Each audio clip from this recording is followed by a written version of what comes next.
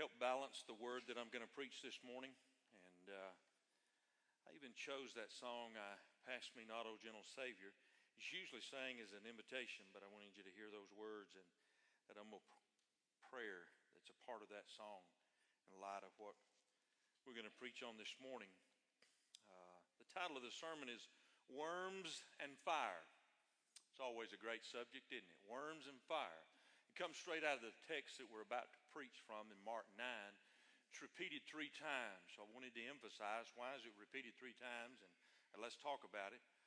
The passage I'm about to read, if you've been reading along with us, our whole church, if you're visiting with us, and by the way, good to have Daniel Pope and friends. Glad y'all are here this morning. But if you've been reading along, our whole church has been reading in the book of Mark. And so all the devotions, I appreciate the staff, the devotion we've had. And so this was one of our passages. I prayed about it. God, do I preach on this? And we're only 2 weeks away from Easter. But it is something that Jesus said, and it is in the Word of God. This is not one of those passages you probably print and put on the refrigerator. It's probably not one of those that you hang up in the mirror when you're getting ready in the morning. You'll know what I'm about to say if you hadn't already read it. But here it is in Mark 9, Worms and Fire. Mark the 9th chapter, beginning in verse 42. Jesus said, "But whoever causes one of these little ones who believe in me to stumble, it would be better for him or her if a millstone were hung around their neck and he be thrown into the sea." This is Jesus, the Son of God. What now? What did he say? If whoever causes somebody to sin, the little one, stumble, better that a millstone were hung around their neck and be thrown into the sea and drowned? That's almost like the mafia in New York. Chains and blocks around somebody and throw them in the East River. Why is Jesus saying this? But yet he does. Verse 43, if that wasn't enough, then he gets real radical. And he says, if your hand causes you to sin, cut it off.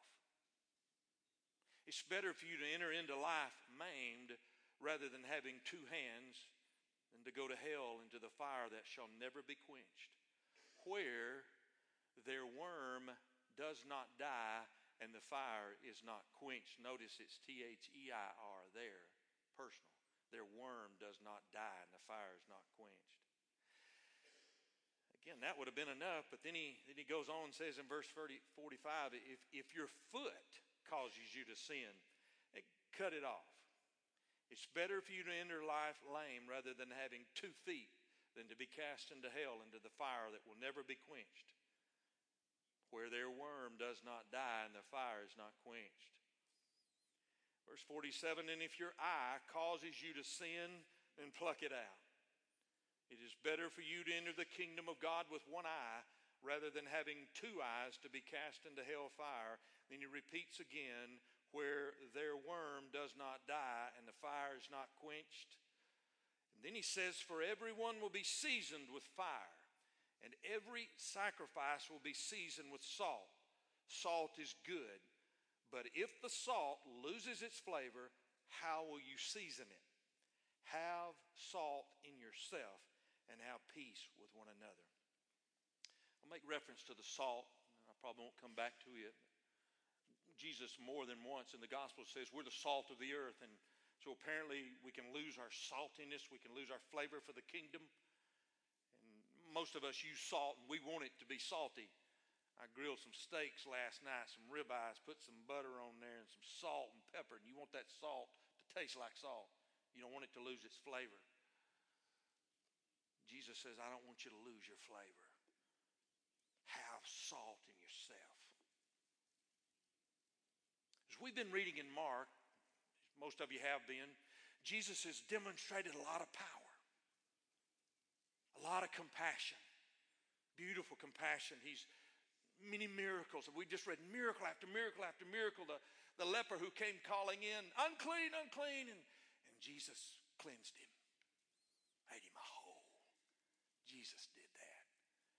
Then you remember the 4 that couldn't get to Jesus. They couldn't get close enough. Many had been healed just by simply getting close to him and touching him. And so his friends lowered the guy down into the roof. Remember that? First thing Jesus said, your sins are forgiven. I'm sure the four looking through the roof thought, really? We did all that? We want him to be healed. But oh, did Jesus heal him? He ended up healing him literally, physically, but also spiritually. And Jesus said, your sins are forgiven, and taught that the Son of Man had the power to forgive sins. So all this has been going on. I'm reading all this, and then now we have Mark 9. We have Mark 9, and we're about 2 weeks away from celebrating Easter, and then Jesus just goes radical on us and gives a strong warning about sin, this problem that we all have. I use the word warning. When I read Matthew Henry's commentary, he uses the word threaten. I've never thought about preaching that Jesus threatened us here. This is Matthew Henry's words. He said, Jesus threatens those that offend his little ones, that willfully are the occasion of sin or trouble to them. Now, little ones may refer to the child that Jesus was holding in chapter 9, verse 36. Just a few verses earlier, he was holding a child. It could refer to little ones. And perhaps also, sometimes in the Greek, it looks as if maybe he's talking about a new convert, a new believer who are spiritually immature or maybe weak. But theologically, if you step back and look at the Bible as a whole in our own lives, obviously Jesus wouldn't want us to help make anybody stumble, regardless of their age. So that just makes common sense that no, he doesn't want us hindering other people. He does not want you teaching people how to sin. He doesn't want you to lead people into sin or cause them to stumble. And then so radical, he says, even if you do that, oh, that a millstone be hung around your neck and you just be thrown into the sea. Oh, Jesus, what are you saying? But he says it. He got our attention. A millstone, most of you know what a millstone is, and in this case it's referring to the large stone, not the one that they might grind with food as a person could, but this is one that it takes a donkey or an ox to turn it. And here he is saying, take that and tie it around somebody's neck and drown them. And the Son of God is making this recommendation. Jesus then makes kind of a shuttle shift. He's still talking about sin, and he moving from actions that may cause someone else to sin to those that might allow oneself to sin, which would be all of us here, including you pastors, me and Tyler. We're sinners. No one's ever preached this gospel that was sinless except one, and that was Jesus. So here I am preaching this confession to you. I have a sin problem. I was born into sin according to the Bible. We all have sinned and fallen short of the glory of God. So we have issues personally with sin. That's what Jesus does. So then Jesus uses some strong metaphors that we hope should not be used literally. But they are metaphors that should not be ignored. But did he mean for us to literally do that? Well, I hope not. Because I'd be preaching up here with no hands. I'd probably have both of them out by now. And no feet, if I could even made it up here on the pulpit. And I'd be preaching to maimed people. But he said it. So he must want us to get something out of it. So we hope he didn't mean for us to follow through with this literally. But again, I say he literally said it, so he's got my attention. And he certainly is teaching us the seriousness of sin and the eternal. Now, not only hands and feet and eyes, but I even think, what about my tongue? What about my thoughts? Tyler prayed earlier about our thoughts, God, that they would be pleasing to you. And I read to you out of James, the 3rd chapter, about the tongue. And the tongue is a fire, a world of iniquity. The tongue is so set among our members that it defiles the whole body and sets on fire the course of nature and is set on fire by hell. No one can tame the tongue. It is unruly evil, full of deadly poison. That's a strong word. All of this is, and I Just let you wrestle with it a minute. I've wrestled with it for a couple of weeks and even wrestled whether or not I should preach it this morning. Lord, we got Easter in 2 weeks. But yet this is what he taught. This is on his way to the cross. Tough. A tough read. Let me lighten the mode and tell you a joke. A little boy was trying to crank a lawnmower. He was yanking on that lawnmower. He was cranking and yanking, and he was letting some words fly. He was cussing that lawnmower that there was no tomorrow. And a preacher came up and said, whoa, son. Oh, don't be using those words. Stop that. Let me help you with that lawnmower. So the preacher got down there, and he worked on it a little bit, and he cranked. And y'all have done that before. I mean, when you work up a sweat and you're cranking, I've done it with a weed eater. Chainsaw. I grew up out in the farm, so we had chainsaws growing up. Same thing. It will not crank, and you're cranking on it. Preacher kept cranking. He couldn't get it. Finally, the boy said, look, you're going to have to cuss it to get it to crank. Preacher said, now, son, I put that out of my life. I don't even remember how to cuss. He said, keep pulling. It'll come back to you.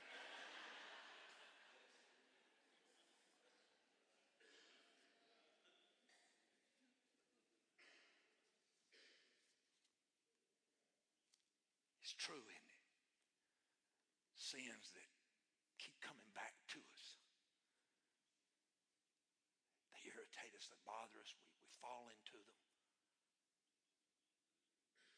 The word translated hell is Gehenna.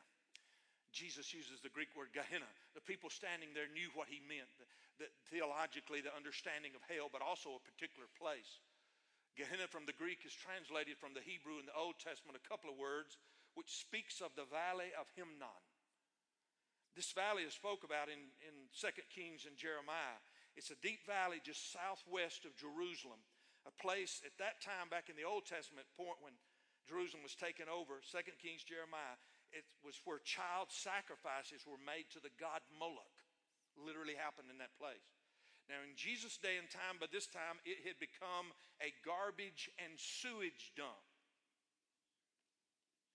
People hearing him say Gehenna, their mind went to there. They knew in Jerusalem where that place was.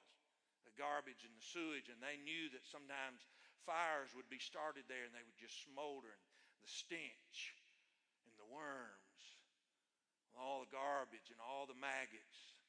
And so they've got a visual in their mind when Jesus begins to describe this. Gehenna, place of death and worms and fire. The quote is quoted 3 times. It comes from the book of Isaiah. It's interesting that Isaiah is only 66 chapters long, and it ends with this verse. What a way to end a book. Let me read to you the last 2 verses of Isaiah 66. Let me read to you verse 23 and then 24. And it shall come to pass that from one new moon to another, and from one Sabbath to another, that all flesh shall come to worship before me, says the Lord. Now here's verse 24. And they shall go forth and look. That is, those who are going to come worship. They shall go forth and look upon the corpses of the men who have transgressed, sinned against me, saith the Lord. For their worm does not die, and their fire is not quenched. They shall be an abhorrence to all flesh. Again, Isaiah, through the power of God's Spirit, chose the end, the 66 chapters, in a word of judgment. So what does that tell us? Well, Isaiah and Jesus both remind us that there's not going to be some type of universal amnesty at the end of the world. I wish there were. It would be easier. But see, cause and effect will still be enforced. And so I think, again, it's why Jesus warns us and quotes from it 3 times from Isaiah. And oh, my Lord, we read it and we go, oh, my, sin's got to be taken seriously. But I also say it again, while we read this and while he says this to us, he's still heading to the cross. Don't lose sight of that. because he knows you don't have a chance in heaven nor hell unless he follows through with the plan. So that's why Easter's such a big deal. That's why we celebrate that our God came so we don't have to die like this. We don't have to die in our sins. And so those who have refused to avail themselves of God's provision in Jesus Christ stand in the reality of judgment. We can't read that any other way. So we cannot ignore the passage of Scripture. But again, the good news is that Christ went to the cross. Again, quoting from Matthew Henry, our Savior often pressed our duty upon us from the consideration of the torments of hell, which we run ourselves into if we continue in sin. With what an emphasis of terror are those words repeated 3 times. The reflections and the reproaches of the sinner's own conscience are the worm that dieth not, which will cleave to the damned soul as the worms do to the dead body, and prey upon it and never leave it until it is quite devoured. When I was picking out the songs today for the sermon, I happened to flip through, and in your hymnal on page 346, we don't have the verses, the music to it, but we just have 7 stanzas of something that Charles Wesley wrote. It's on page 346. It's titled, Sinners Turn, Why Do You Die?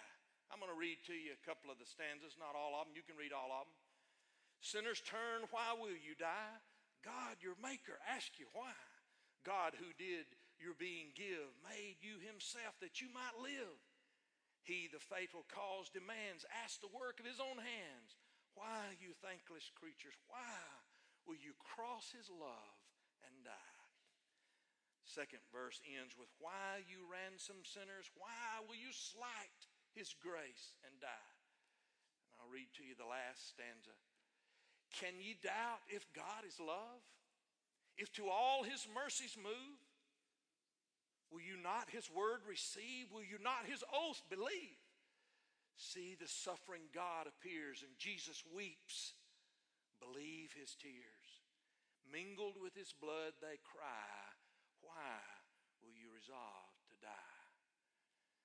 So Jesus, while he warns us here of the dangers of sin, he also provides through his blood the atonement that we don't have to die. Does Jesus take your sin and my sin seriously? Yes. He's warning us, but he's also heading to the cross to fulfill what God the Father had asked him to do. I want to close with a line from Ellsworth Kalas. I quoted him recently. Dr. Kalas is still alive. I heard him preach at Asbury, and he wrote a book, and I've quoted from it quite a bit since I've been here, and I just love the title as much as anything. The title of Dr. Kalas's book is, If Experience is Such a Good Teacher, Why Do I Keep Repeating the Course? Then in the book, there's 12 chapters. One of the chapters is titled this, Sin Can Be a Productive Course, but Don't Bother to Register. He closes out that chapter on sin, Dr. Kalas does, and he says this, and I just amen it. The first step is to seek the forgiving grace of God in Christ. If you sinned, first step is to receive the forgiving grace of God in Christ. This puts sin in its right perspective as an act that concerns God, and therefore is one in which I can expect God to help. Having enlisted God's help, I have everything going for me. The New Testament encourages believers who felt themselves undone by sin, reminded them that the one who is in you is greater than he who is in the world. 1 John 4:4. We rarely realize the extent of our potential under God. But if I am to learn from this teacher called sin, who dogs my steps through all my days, and who wishes more to fail me than to teach me, I must constantly remind myself that even the smallest of sin is a peril, because sin grows. And the teacher sin is patient to await its fruition. And I must never excuse my sin. We even see that in Psalms 51, King David. Against you and you only have I sinned. It's interesting in that passage too that David says, Lord, help me to teach transgressors your ways. Sinners teaching other sinners not to sin. Kalas goes on to say, and above all, I must never forget that with God's help, I can win. Somebody say amen. You don't have to die in your sins. God didn't intend for us to be losers. The power and the personality with which we sin are the very gifts with which we can serve God most nobly. So I leave you with this. We're going to celebrate Palm Sunday and Holy Week after next, and then Easter Sunday. Thank God Jesus followed through, so we don't have to die and let the worm and the fire never cease. The good news of the gospel of Jesus Christ, the Son of the living God, is that He will redeem, He will forgive, He will restore, He will deliver us from our sin. Thanks be to God. Let's pray. God, we love you and we praise you. Thank you for being serious with us, God. Thank you for not just mully-grubbing around, telling us the truth. Thank you. Now we know. We also know because of the cross. Because of the cross, we don't have to die in our sins. So we praise you. Speak to us, Lord. If there's someone here who needs to say, Lord, I need your forgiveness. Oh, God, let them receive it today. In the name of the Father, and the Son, and the Holy Spirit. Amen. Our closing hymn is Amazing Grace.